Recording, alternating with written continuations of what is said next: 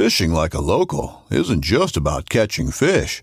It's about connecting with the environment and the people who call it home. It's about hearing the stories and traditions that have been passed down for generations and sharing unforgettable moments with the people you meet along the way. Fishing like a local is having an experience that stays with you forever. And with Fishing Booker, you can experience it too, no matter where you are. Discover your next adventure on Fishing Booker.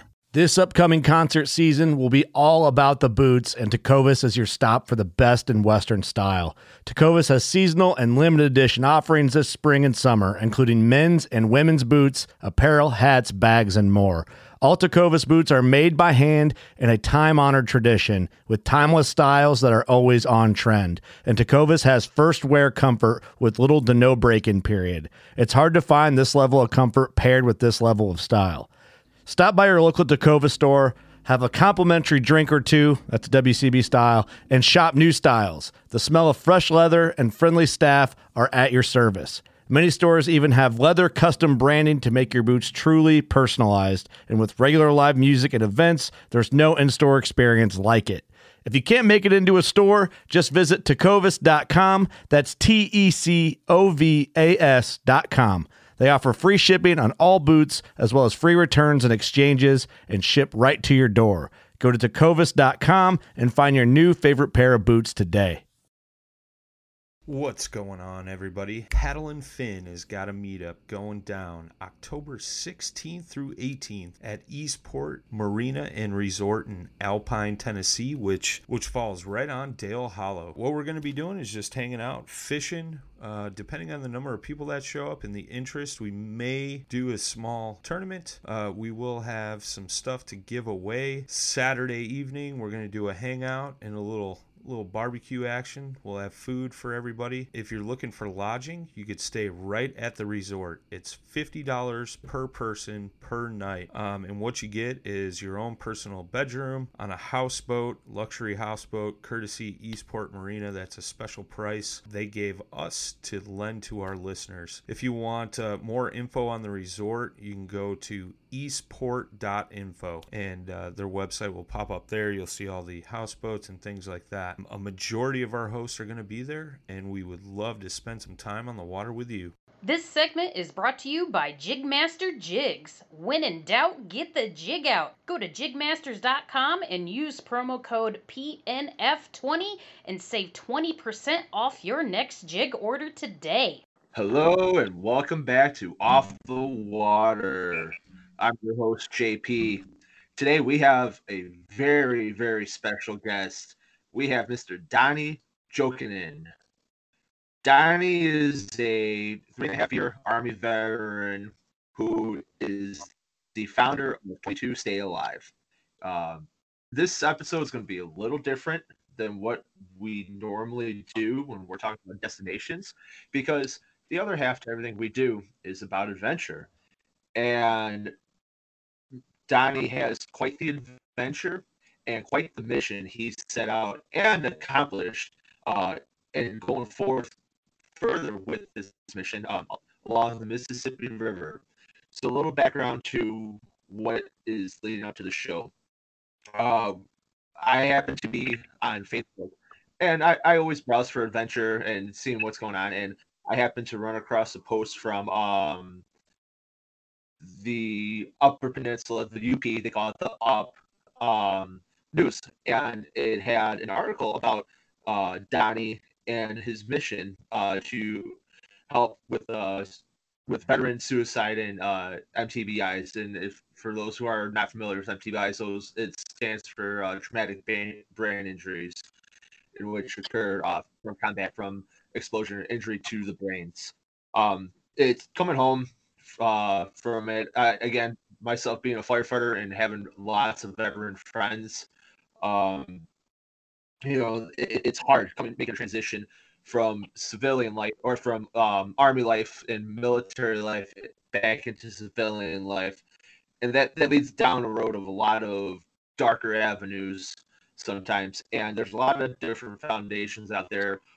22 Rock, 9 Line has a lot of things that go on that try to raise awareness. But the way Donnie did it, Donnie did a pretty much 2 months in its entirety afloat from on the Mississippi River from mile marker 0 all the way to the Gulf. And his mission is to raise money and awareness for this organization to help with combating this it's a disease. It's a diagnosed disease. So without any further ado, and I want you guys to grab your coffee, grab your drinks, whatever. We're going to hear from Mr. Donnie and his adventure on the Mississippi. Donnie, thank you so much for being on the podcast, man. Good morning. Thanks for having me. So I gave a little bit of background. I hope I did all right for you. I hope I covered the basis for everything. Is there anything else you'd like to input into there? No, we just basically about 2 years ago, my goal behind it, I was asked before, why I did it, and it was just something that I seen that I could set my sights on and strive for. As we got closer and onto the river, I used it more as like an exposure therapy and physical therapy. And then by the end of the river, it had already solidified my own intuitions. It rebuilt, my family connections. It rebuilt my person, really, faith in humanity and my own free will. I mean, it was huge what it did for me. And if other veterans can benefit from it, I think there's something to be said there. Yeah, most definitely. And, as, not only, veterans, but as a lot of people who are avid outdoors, men and women, what you just described is something we all seek every time we're out on the water, every time we're out connecting to nature. We're always trying to find that connection to rejuvenate our souls. Yes, it does. Yes, it does. So, Donnie, let's start at mile marker 0 and give us the date. So, it was right 4th of July, right? No, we started May 8th. May 8th. May 8th we started, and there was 3 inches of snow falling on the ground. When we put in, we slipped and fell down the hill trying to get our canoes in the water, and you could outstretch, finger to fingertip and touch the Mississippi River banks. That's how small it was. And then we continued our journey. It took us about 60 days to get out of Minnesota. We were the first group to start the Mississippi journey. I originally started with Courage Incorporated and a couple, Nate and Krista. And, Nate was a good friend of mine for many years. And we decided to do this trip to raise funds for his nonprofit and try to get them a pontoon boat in the very beginning, And then soon enough, we ran into River Angels. I mean, these people, they'll open their doors, give you a bed to sleep in. They'll, take their shirt off their back, really. If you need anything, I got a sleeping mat from one when I was, it had a small pinhole in it, and I just had nothing else, so I was sleep on the ground, and she just gave me her sleeping mat, she heard that I needed one. I didn't ask for it, nothing, the stuff that they did for us, it really restored my faith in humanity, when it comes to that part. Awesome. So to give perspective, where mile marker 0 is in Minnesota and traveling down from Minnesota, you said it took you quite some time. Where about in Minnesota are we talking about? Lake Itasca it's not mile marker 0. Mile marker 0 is actually in the Gulf of Mexico. The mileage is really weird how they did it. I can't remember the exact number, but it's like 2,300 miles, maybe 2,400 miles in total. Wow. They do the distance right down the middle of the river. And there's lots of times, you're on the outside of the river avoiding ship traffic and stuff like that. So the actual mileage, it's hard to, say. The GPSs, they only go north to south. They don't consider east and west either. So that's another issue that I ran into trying to calculate it. But your estimation was somewhere around 2,500 miles, if you had to estimate. Yeah, I'd say 2,350, 2,400. Okay, that's still very, very impressive. Thank you. So what when you're doing this, so okay, so you had snow falling. It's pretty much winter conditions, Yeah. and being that you want to pack as light as possible. Um, how did you? What was the mental preparation and preparation physically for this trip? Because you're saying this has gone over the course of a few months. Um, how did you manage to know what you needed and what was truly necessary? Well, the Army prepped me for what I needed, all the times packing gear in and out, that kind of teaches you, what you need. That kind of becomes, secondhand. It's just there, what you need. We dehydrated a bunch of fruit. I had it going here for about a month. And then really hardcore there for a week before because my daughter kept eating all my strawberries. So, yeah, it was just a lot of preparation like that. Mentally and physically is where it came in for me the toughest. Mentally it was leaving my family behind and what I had already had here started, the second guessing of where you want to go in your life and stuff like that. And there was just something that called me more and more each day as it got closer and closer. And, 2 years before that, there was times I couldn't even do one push-up. I started with one push-up and now I think I'm about 20, sometimes 25, just because of my shoulder issues and stuff like that. I can't physically do it. So I just push myself as hard as I can every day, just like I did on the river. And that kind of mentality kind of stepped me up into where the river was actually putting me. So in all, it was prep in itself. Everything I've been through, it was prep for the river. So mentally preparing, physically preparing by doing push-ups and upper body training. And you said in terms of packing, the Army had prepared you for that. How much gear did you actually bring with you during this?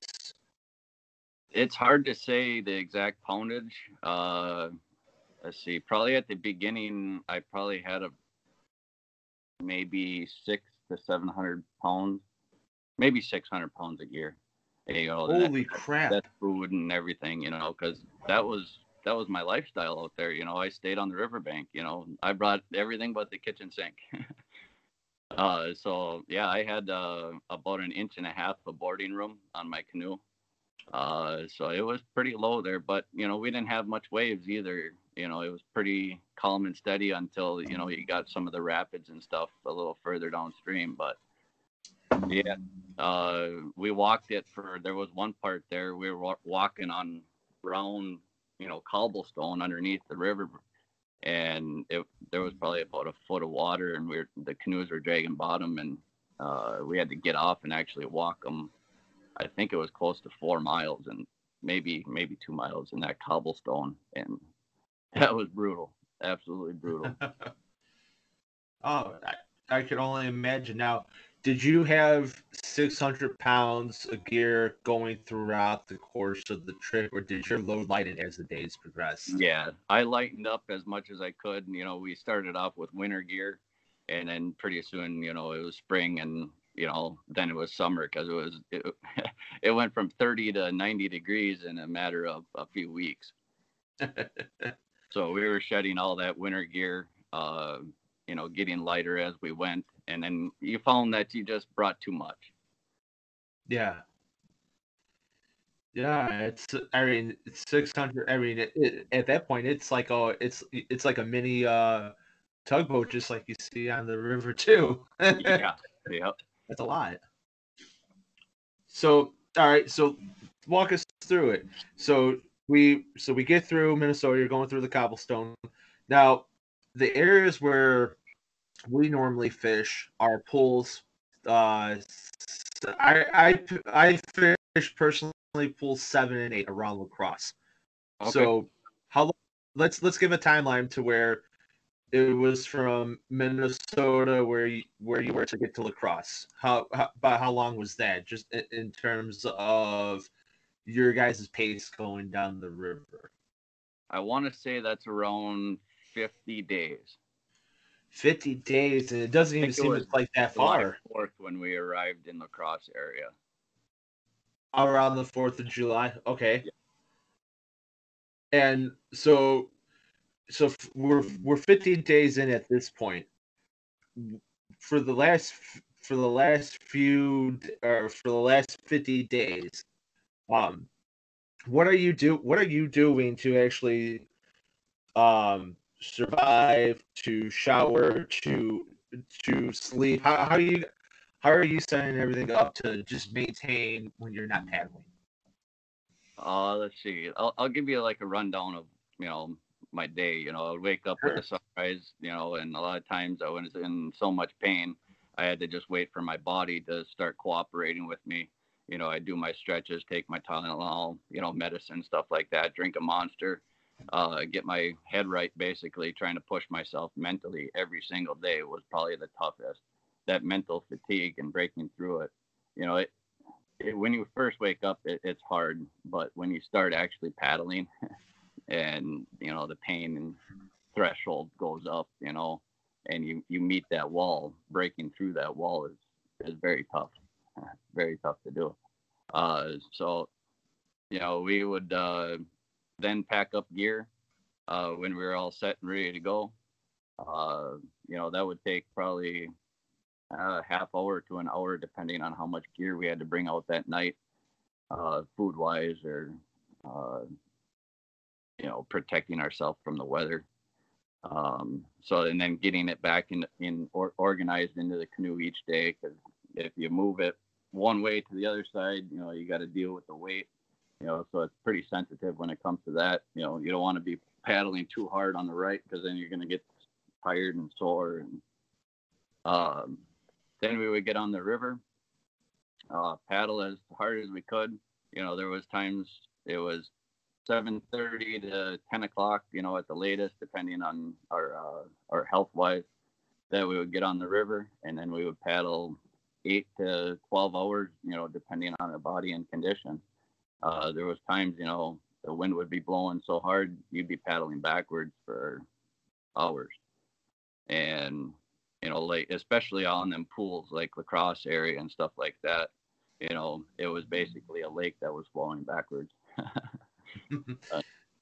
But then, there was times we would stop for lunch, you eat in the canoe while you're paddling. It's just like work, you get in your canoe, you work until you're done, until you're beat.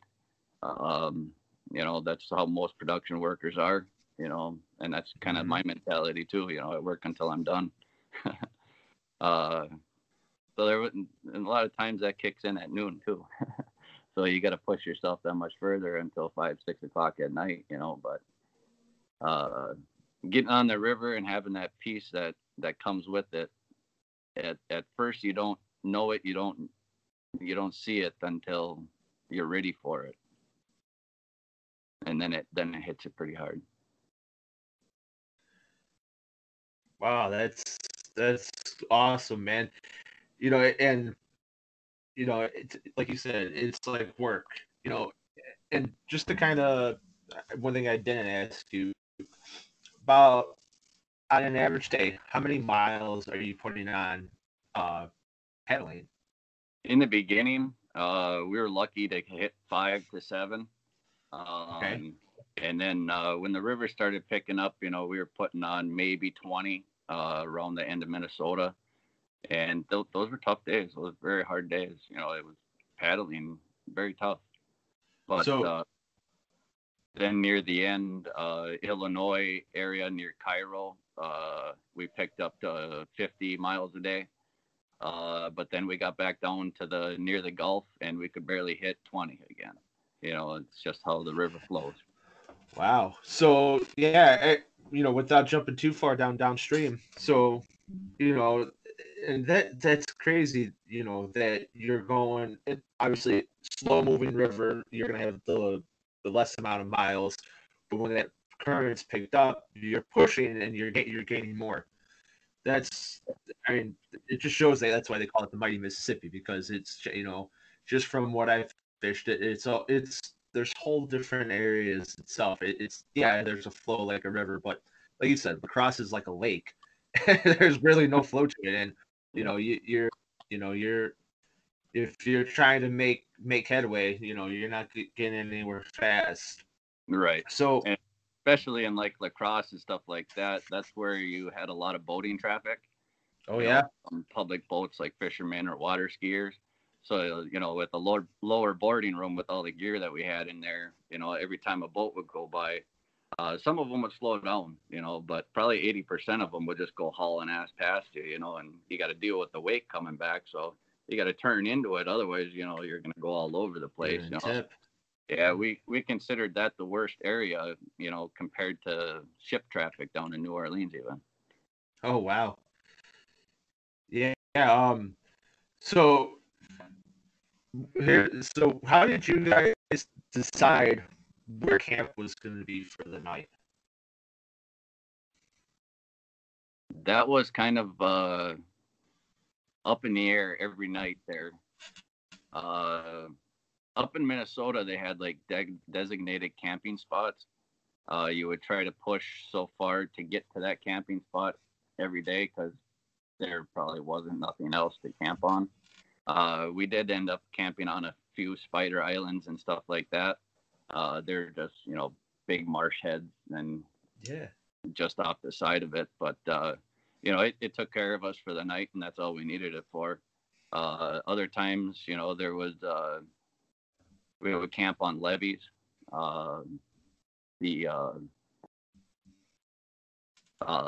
Just off the pools and stuff where you would meet the dams and the lock. Right on the backside of the lock and dam, a lot of times there's camping areas there too, or like a boat launch. So there was times that we would stay there.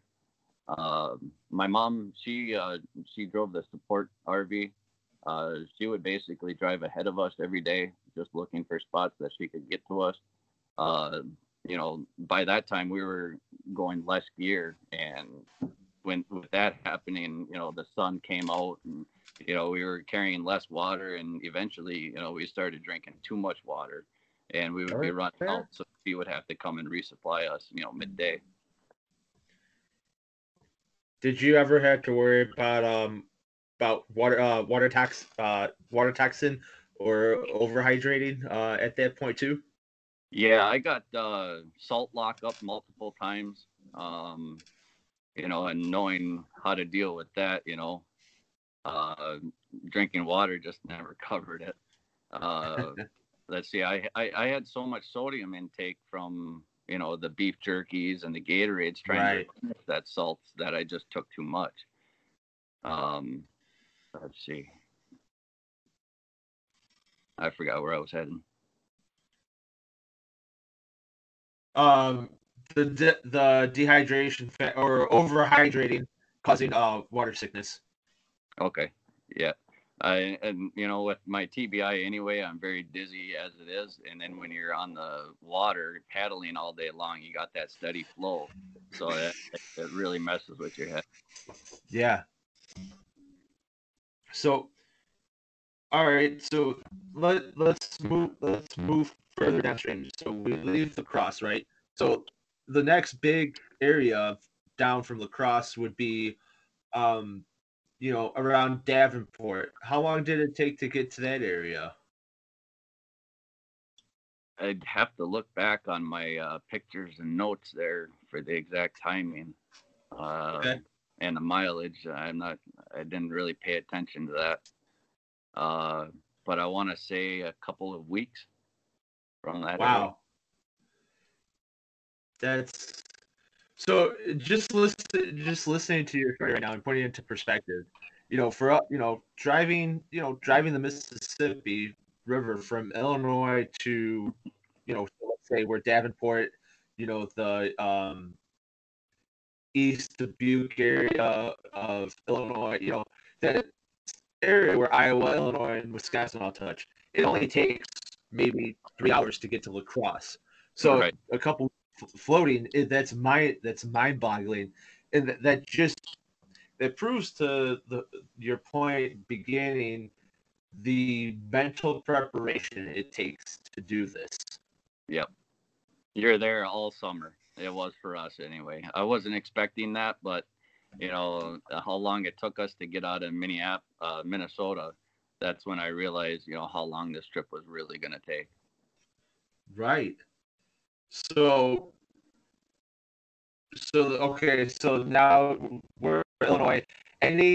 Between Minnesota, Wisconsin, Illinois, any significant sites or events that had happened during this paddle that you want to talk about? The biggest one is my friendship basically ended with the couple that we started with. That's a whole ordeal in itself. And I don't really feel this is the time or the place to do it, Sure. But we had a falling out basically.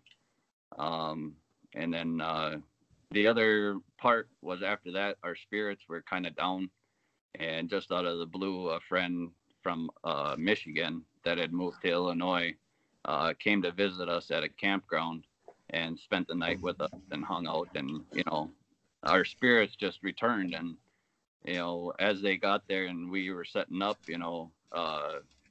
we went through there was tornado warnings and stuff like that to the east or northeast of us, and the storm moved in there, and we must have had close to 80-mile-an-hour wind. So we were holding our tents up and trying to get the gear so it wasn't blowing away. We had just set an awning up, so you got to deal with the elements as they come.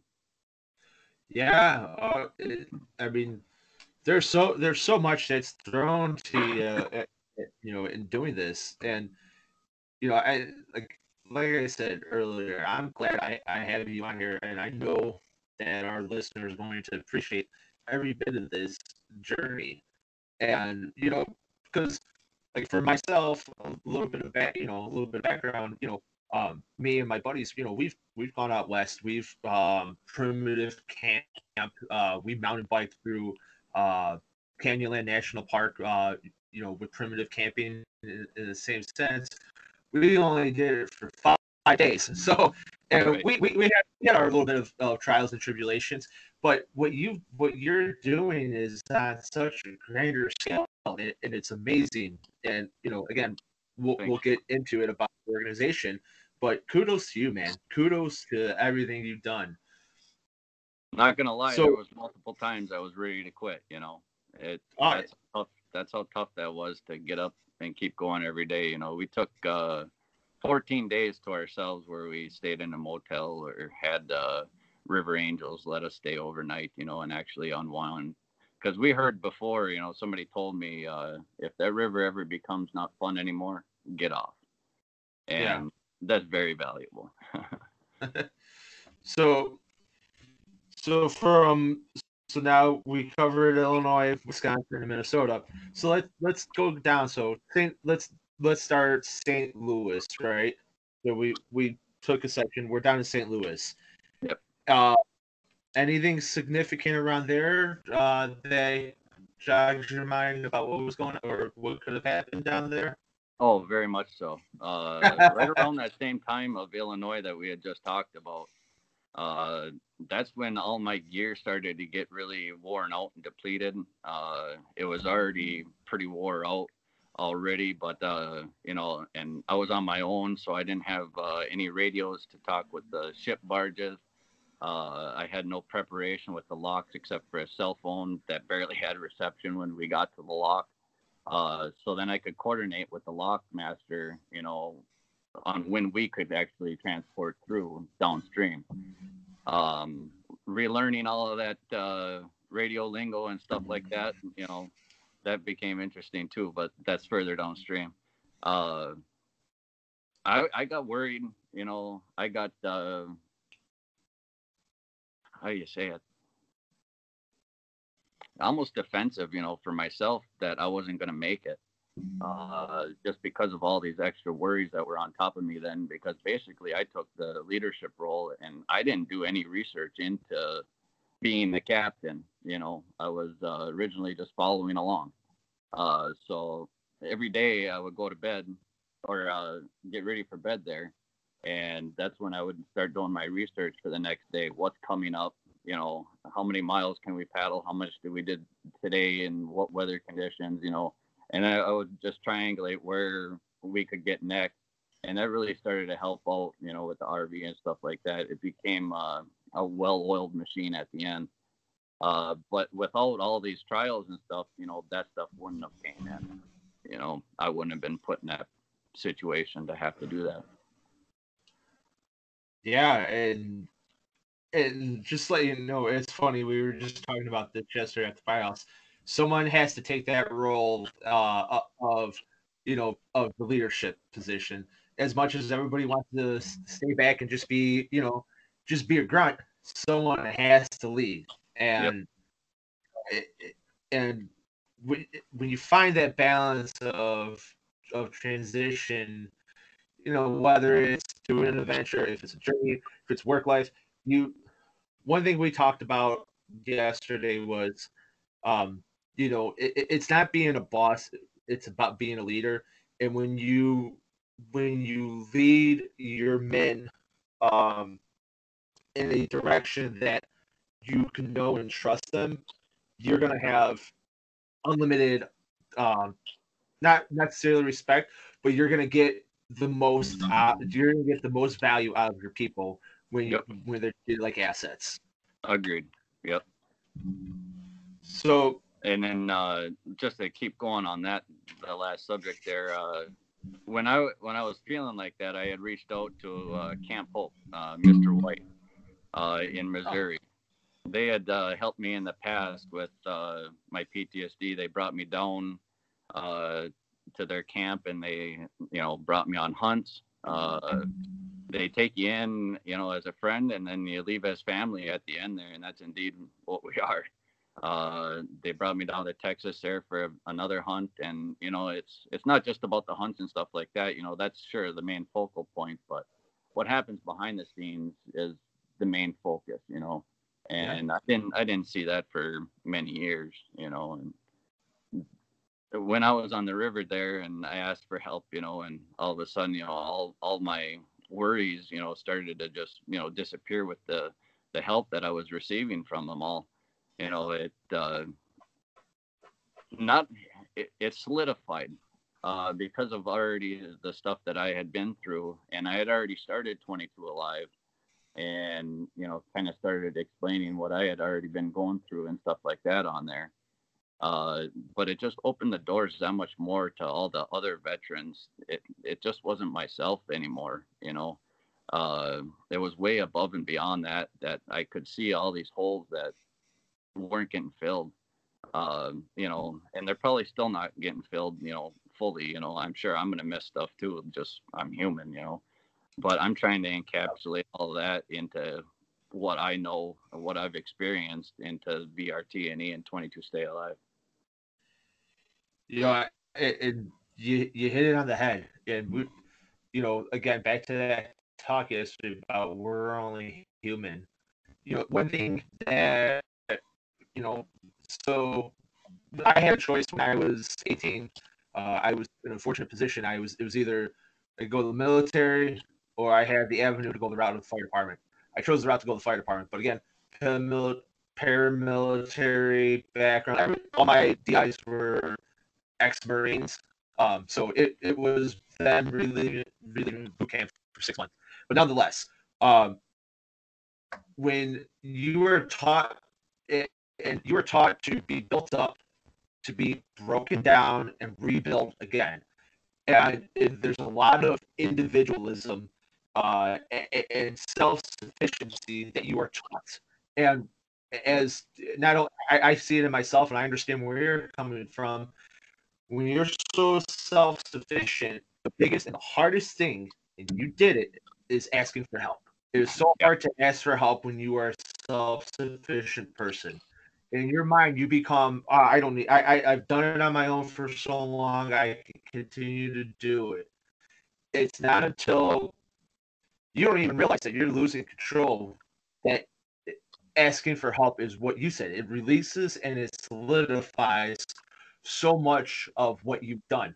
But until you can, and I 100%, there's things I've seen where I know I probably have undiagnosed PTSD. I don't seek it out as much, but there was the hardest thing to do is ask for help when you are feeling compressed. That's harder than anything that will ever be. Yep. And even just man, one more time, you broke up there. Just accepting that help is hard. I had people coming up to me, on the river, as I'm getting off, wanting to help, and I'm like, no, it's okay, I got it, and then near the end there, I'm like, well, this is their way of giving back and showing appreciation. So, there's something wrong with me for being so stubborn. I totally get it, Donnie. I get it, man. And like I said, you hit it on the head, and you're pushing forth with it. That's awesome. But I'm gonna circle back to everything about 22 Stay Alive and VRT and E. But let's continue on our journey going down river. Okay. Yeah. So go ahead. I was gonna say, lead the way, man. I take it you're able to get through the locks. You're coordinating with the gatekeeper. By now we're down in just past St. Louis there, and reaching that arch that was huge. And then backing up just a little bit, Cairo, Illinois is where Lewis and Clark stayed on one of their nights, while they were going upriver. And that's where I really imagine, myself bringing myself back in time. I like to take the black and white photos. It just, I don't know, solidifies your spot in time there on the river, or it's timeless basically. And then I just imagine myself, camping on the river there, the same place as these explorers were. And I don't know, it kind of, two and two together, the adventure spirit, really came out in me then. Then down by St. Louis there, we reached the arch, and reaching that was pretty much a big milestone. I knew that the hardest part, the most physical part, was behind me. All the locks and dams were done. There was no more of them. That was very physical. Every time you would reach a lock and dam, all them big lakes behind it, there's no current basically. So it's you got to prepare a day ahead of time before you reach a lock lake. For me, anyway, it was. Then we got down past St. Louis there, and my confidence had really gained with all the gear. I was playing with the gear, while I was supposed to be paddling. My dad looking back, come on, let's go, and here I am playing with the GPS. But that made it fun. My dad went over, I almost got sucked into Devil's Hole. So that's a pretty cool story. Let's hear that. We were on I took the middle because I heard a way dam. They sound like waterfalls as they're coming up. You can hear the rushing water, and you're far away, And I heard the rushing water coming up, and I started moving to the middle because I knew from experience that where the way dams were, and they're rougher to go over if you're near shore where they start. So my dad, he was taking the inside shoulder there, and I started moving out. So we were basically in parallel like this, and I was yelling, way down, and I got over it. It's a pretty good drop. I had a pretty good tickle belly roller coaster over the top of it, and I started looking over my shoulder, wondering how Dad's doing, and he told me afterwards he got sucked into it. There was a whirlpool right afterwards, and it took the bottom of the kayak down, and he had to really dig to get out of it. But that one was pretty eye-opening for all of us, and how dangerous that river can be at sometimes. Then we St. Louis there after that. It was really beautiful. The Kentucky rain, you know how they say that. It's true. It rained there probably once or twice a day. Maybe it was season, maybe it wasn't. I don't know. Uh, but yeah, that's when the paddling became. You can't see nothing from the river. It all really looks the same. But if you get off the river, you know, Illinois is flat on the opposite side of the river. But on the river, it all looks the same. You know, there ain't much you're missing except for Lake La Crosse. You know, there's some big mountains and stuff like that. Yeah. Carved out from the glaciers, which are really cool. Cool. Up in Minnesota too, we had a lot of stuff that we had the volcanic ash. You know, we put up with COVID and the masks. That was a whole ordeal in itself. You know, trying to resupply, and people wanted to make you put on your mask. You know, and I don't believe in them, so I don't believe corporations have that right to make me put on a mask either. And so I exercised that right, and it got tough near the end. There was times I was going without just because I wouldn't put on a mask. We had the volcanic ash. What else did we have? Near the end there, we had the hurricane, the heat, the mosquitoes. There was where were we? Vicksburg, and we arrived. Yep, we arrived pretty late there to one of the casinos that we were gonna hopefully spend the night at. And we pulled up there, and where we were gonna dock, it wasn't a very good docking spot, so we had to go back upriver about a mile to get to where we wanted to dock at. Well, as I turned around and went back upstream, that's when I seen this little black thing in the water. I was kind of like, what the heck is this? You know? And then I seen its head, moving back and forth like that. I was like, hey, there's a snake, and I had been warned about these things. It's a water moccasin. And I got closer. Oh, God. And he slaps his tail in the water and just takes off. I was like, wow, it was pretty cool. We dealt with what are they called? The alligators and crocodiles down there. They're alligators. They would pop up out of the water, kind of look at you, pop back down. They never really mess with you. Up north in Minnesota, it was the bald eagles, swans, and it was baby season when we were up in Minnesota with some of the swans and stuff. And there was one area in particular, it was all marsh, and you've seen baby down feathers all along the marsh. And the whole water, it seemed like, or the air was just vibrating from the baby coos, because there was just so many of them, thousands of them. And that was pretty neat and memorable. I had bald eagles show me where to land at night. They would fly ahead of me, and they knew I was looking for campsite already, and they would fly ahead of me and go either to the left, go either to the right, and usually right where they would leave the line of sight of where the river is and hit the woods, that's where the campsite was. And no doubt, almost every single time, very close to that, I was able to set up tent. That's awesome. That's pretty cool, man.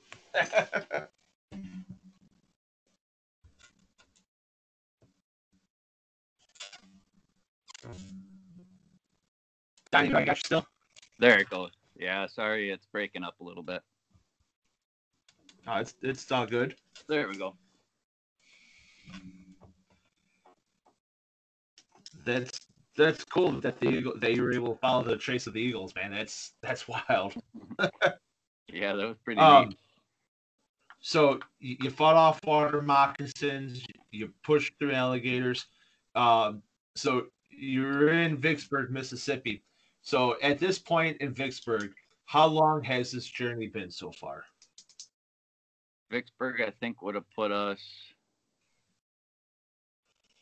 90 days. 90 days in. So 3 months. So Yep. you're just 3 months, or if not over, on your adventure here. Now, Vicksburg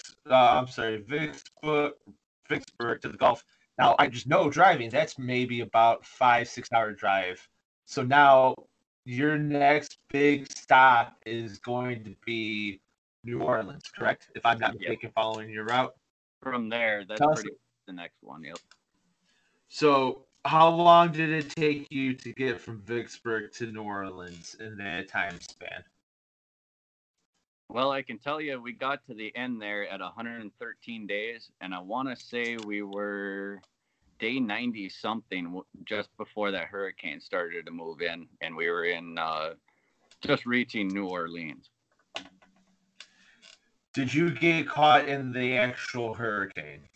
It luckily moved to the west of us, Okay. to the around the Appalachia Trail area, and moved up. And we were just north of New Orleans, so it worked out perfectly. We just had a little bit of rain, that came off of it, and the winds at the top of the tree level. It was nothing bad. Cool. Nothing like what them people went through over there, where the total devastation. Them Right. hurricanes, their wicked power. Oh yeah. So I've been down to New Orleans. I've seen that. I've seen where the port is, where the Mississippi flows in. So where did you actually wind up taking out at? Let's see here. I'll start back one day from our arrival in New Orleans. Okay. To set it up, we had a pretty hard paddle that day. It was real hot and kind of miserable, but we paddled a very good amount of distance, and we arrived at it was just going to be a break for the afternoon. We were just going to come in for a resupply of water and get into the air conditioning for a little bit. And my mom says, "Well, I think you should spend the night here." I was kind of like, "Oh yeah, well, why is that?" And she's like, "Well, I don't know. Let's see what happens, Well, usually when mom tells me something like that, by now I know something's going on. So she had been talking with one of her friends and one of mine now from Florence here. He was older, went to school with my sister, but he got together with mom and they kind of organized this all, and then they had meetings with the uppers for all of the barge traffic and ship traffic in New Orleans. I took off that next morning after we had spent the night there. I was all prepped, ready to go. I had, my GPS all charged, radio all charged. I was fresh, ready to rock and roll through New Orleans, because I figured that was going to be the most fight and most active I had to be, physically and mentally, to tackle, because it's very, very busy.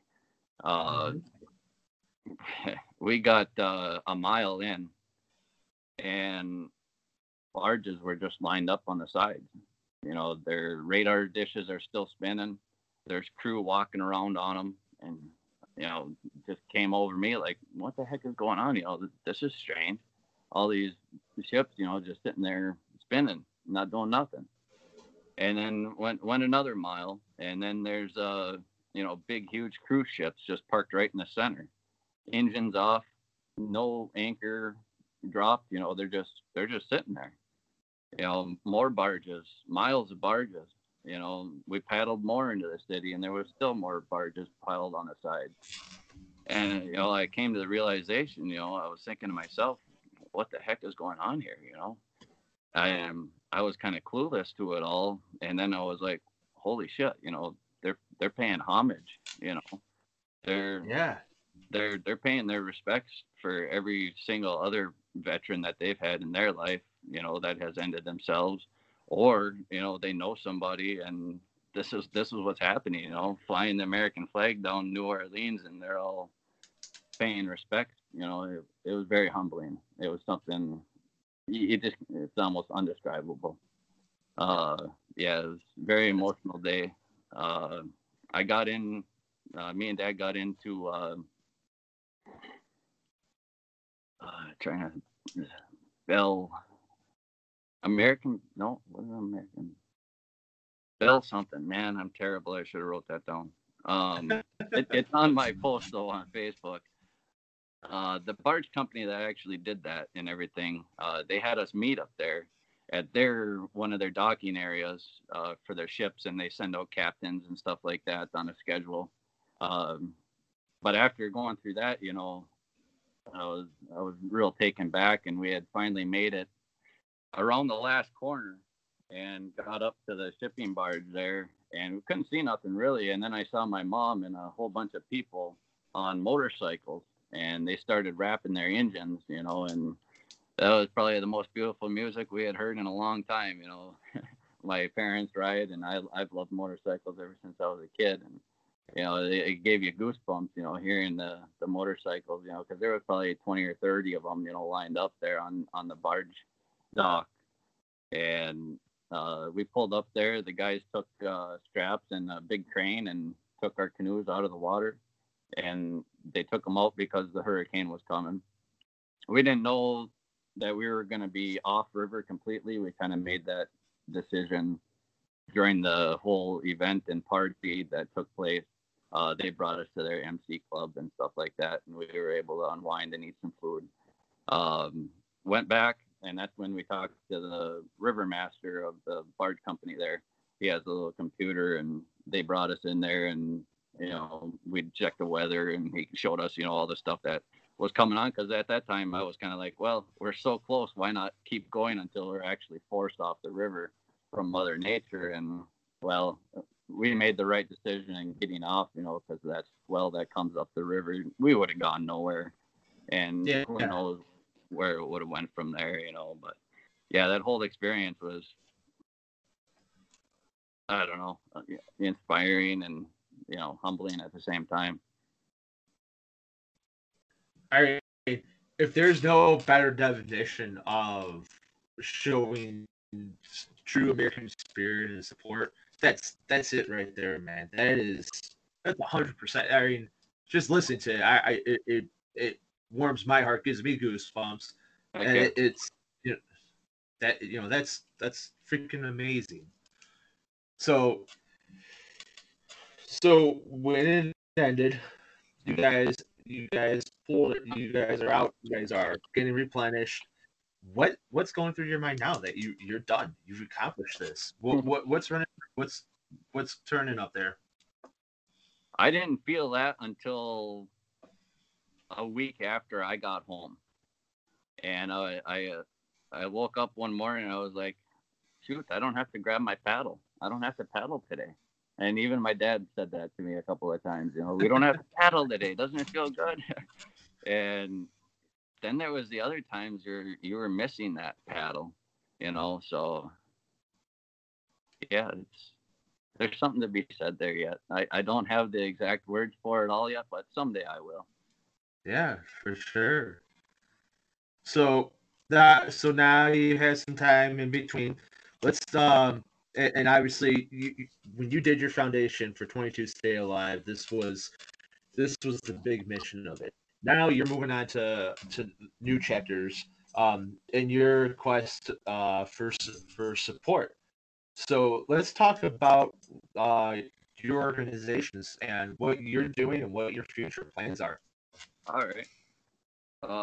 Yeah, VRT and I was wanting to do something like this years ago, but nothing ever came into fruition, and it was probably on purpose. I probably wasn't in that right place, to be able to impact in the way I want to. But eventually, VRT&E, the veterans, it would be nice to be able to get a hold of all of our American veterans, all the disciplines around the racetrack, every, race that's on in America. I would like our teams to actually be there and be participating, on the racetrack as a team, at building that camaraderie up. There's people you might not know that are needing this, and they probably won't express it, until they're into it and actually feeling the love, so if we can impact those guys like that and, slowly start bringing them home, why not? What better calling is there? Yeah, for sure. And by all means, that's awesome. Now, before the show was going on, you were talking about on the racetrack, but you're also planning on taking them out on expeditions as well. You want to explain a little the expeditions you have planned? Yeah, it's kind of a multi-layered. The racetrack idea, it's a place for you to get your aggressions out. And then the expedition side is going to be a side for you to start healing and, come back to, what's important to you in your life and what you want to make of it. People don't have to even teach you that kind of stuff. It's something that's going to be taught to you anyway. And hopefully the plans and layouts that I have with it, I'm just another person. I ain't nothing special. I've had my own hardships and stuff like that, but through these hardships is what I've learned to help deal with my hardships. The yoga health, body health, there's strength training, there's music therapy, the wellness that comes along with the long range expeditions. It's like a grounding, taking your shoes off and walking in the sand, after a long day. You might not feel it right away, but there's something happening. And then also like the suicide prevention and homeless veterans, we'd like to reach out to them as well, because there shouldn't be none. I don't absolutely. I feel like that's wrong. Absolutely. Can you give any sites that you want to put out where people can find more about your organizations and where to find information at? Right now on Facebook I got a personal blog, and that encapsulates the 22 Stay Alive, and that's what it's called, 22 separate word stay, separate word alive. That I didn't start that until mid-trip, so I still am going back. I'm going to start back over from where I didn't start, because we didn't have reception and stuff like that, and I didn't know I was going to be doing this. So I'm going to go back, and I'm going to all the pictures and stuff that I took from the beginning until 22 Alive started is where I got, and that's where I got to start again now that I'm back home, and finish basically in the middle. So it's kind of like a book, I guess, already, how they start in the end, and then, you finish somewhere in the beginning. Sure. All right. So that's all on Facebook. Then anybody you want to give a shout out to, anybody you want to give a mention to? Camp Hope has been my family from the beginning, and Mr. White, Scott Ross, all these guys that have helped me and helped me dig in, Mr. J, all the small things, they add up and make you feel home. Yep. My Awesome. parents, obviously, for putting up with my ass all these years, and my dad for coming out there with me, because he's 67 years old too, and it took a beating on me, but it took a beating on him too. He lost 20 some pounds, and physically at that age, it's hard to get that back. So we've been watching him, making sure he's getting back to health, and he's been doing very good with it. Good. That's it's a family affair, man. It takes like the saying goes, it takes a community to raise a child. Yeah. And you're getting the help from every aspect for this. That's awesome. Anything else you want to throw in? Anything worth mentioning? Anything that it's the floor's yours, man. And at it. Our next future trip, this was kind of just thrown in there. It was offered to me by Wild Bill down in Missouri. He takes veterans out. I think he's part of like the AMVET Association. Okay. He is bringing me fishing October 17th or something like that. And I'm going to pick up a Purple Heart recipient in Missouri there. He was deployed with us, and we're going to take him out fishing. That's where I'm going to start. Awesome. Cool. I don't know, and I know we talked earlier a lot of the kayaking, canoeing, and water sports scene, but we also have a chapter that we do here in the kayaking community called Heroes on the Water, and it's the same thing. We get veterans, who are suffering, whatever the ailment is. There's nothing that's stopping them, but we get them on the water fishing, and chapters throughout the country for that. So if that's something you're ever interested in, reach out to me and we can make it happen as well. Most definitely. Awesome. The podcast is a supporter of it. We mentioned we work with one of the guys. He actually our old soft plastics, we send them in. He melts them down and makes new plastic for the organization to give out to the vets. That's cool. Yep. Cool. Well, if that's all you have, I have one last thing for you. Yes, And sir. this is the bonus about being on my show. All right. Play a little game of True Confessions. Oh yes. So I hope you have your story ready. No, I'm not very good with this stuff. Oh no. But I'm sure I can come up with something.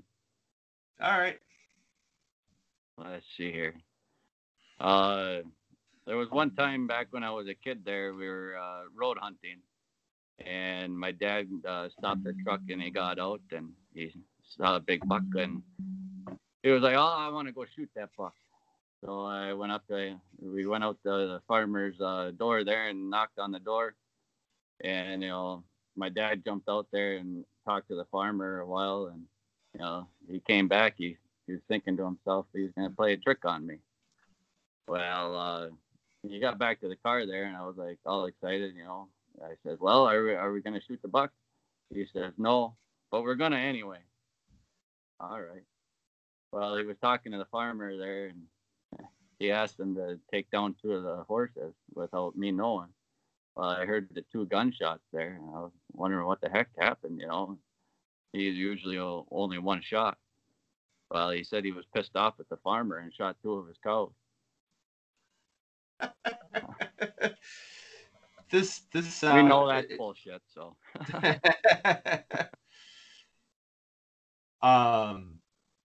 Yeah, I was gonna say it sounds too good to be true. Given how genuine he sounded on the water with you. Yes. So, all right, here's one for you. Now you're up in the UP, so you're on the west end of the UP, right? Iron Mountain. More like the southern middle. Okay. Are you familiar with St. Ignace? Yes. In Mackinac City, around that region? Oh yeah. Okay. So when I was younger, I was about 8 years old. I was 8. My sister was 4. My nana was still alive, and it was my mother. So we had gone up to that area for a little vacation, and we were staying in St. Ignace. So my nana, she got turned around in the neighborhood. There was a cul-de-sac, but she was kind of confused as to where she was at. Now, my mom, for whatever reason, she got out the car, and this giant German Shepherd had hopped the fence and was chasing my mom around the car. My mom, she hopped on the hood and up onto the top of the car, so the German Shepherd wouldn't get her. The owners had to come out and retrieve their dog. This was all while we were on vacation in St. Ignace. My mom came back. She was so scared that as soon as we got back to the motel, she wound up, having to go number 2 right away. It literally scared the shit out of her. I love you, Mom. Well, that one definitely sounds like it's the truth. Oh, 100%. I'll never forget that as a kid, my mom getting chased around by a dog outside. Yeah, I can imagine. Cool. Donnie, again, I want to thank you so much for taking time out of your day to come on to the show and talk about this. To me, if it means nothing else to me, it means the world. And our listeners, they'll definitely. I know. That if you're not familiar, our podcast goes worldwide. We're on every streaming platform. We're up to the last number we were up to was 200,000 plays. Wow. So there's quite a bit of people who this gets reached to. So I'm sure, I'm sure to hear this story, it maybe even if it's one or two people to inspire them. Right. It's worth it. It's worth it by every means. Yep. Keep going. Yep. Well, again, thank you so much for being on the show. And then to all my listeners, thank you guys for tuning in. You guys are what makes this show possible. Right now, tournament season's settling down, but that doesn't mean the real round's over. And on top of that, be on the lookout for the next episode of Off the Water. Till next time, peace. Thanks for tuning in to another killer episode on Paddle and Fin. Don't forget to go check out our website at paddle_and_fin.com. Don't forget to check out the YouTube channel at Paddle and Fin. If you got a question, comment, want to hear from a future guest on a future episode, feel free to email us at paddle_and_fin@gmail.com. Don't forget to follow us on social media at Paddle and Fin on Facebook and Instagram. Shout out to our show supporters, Angler. The Angler button and app just makes for a better time on the water and creates a virtual logbook for every fishing outing out on the water. Shout out to Rocktown Adventures, located in Northern Illinois, for all your kayaking, camping, and hiking needs. TRC Covers, protect your investment. Catch Products, shout out to Catch Products. Go to catchproducts.com and put the Paddle and Fin logo directly on your catch board. Shout out to Jigmasters Jigs. When in doubt, get the jig out. Go to jigmasters.com, use promo code PNF20 and save 20% on all your jig and tackle needs.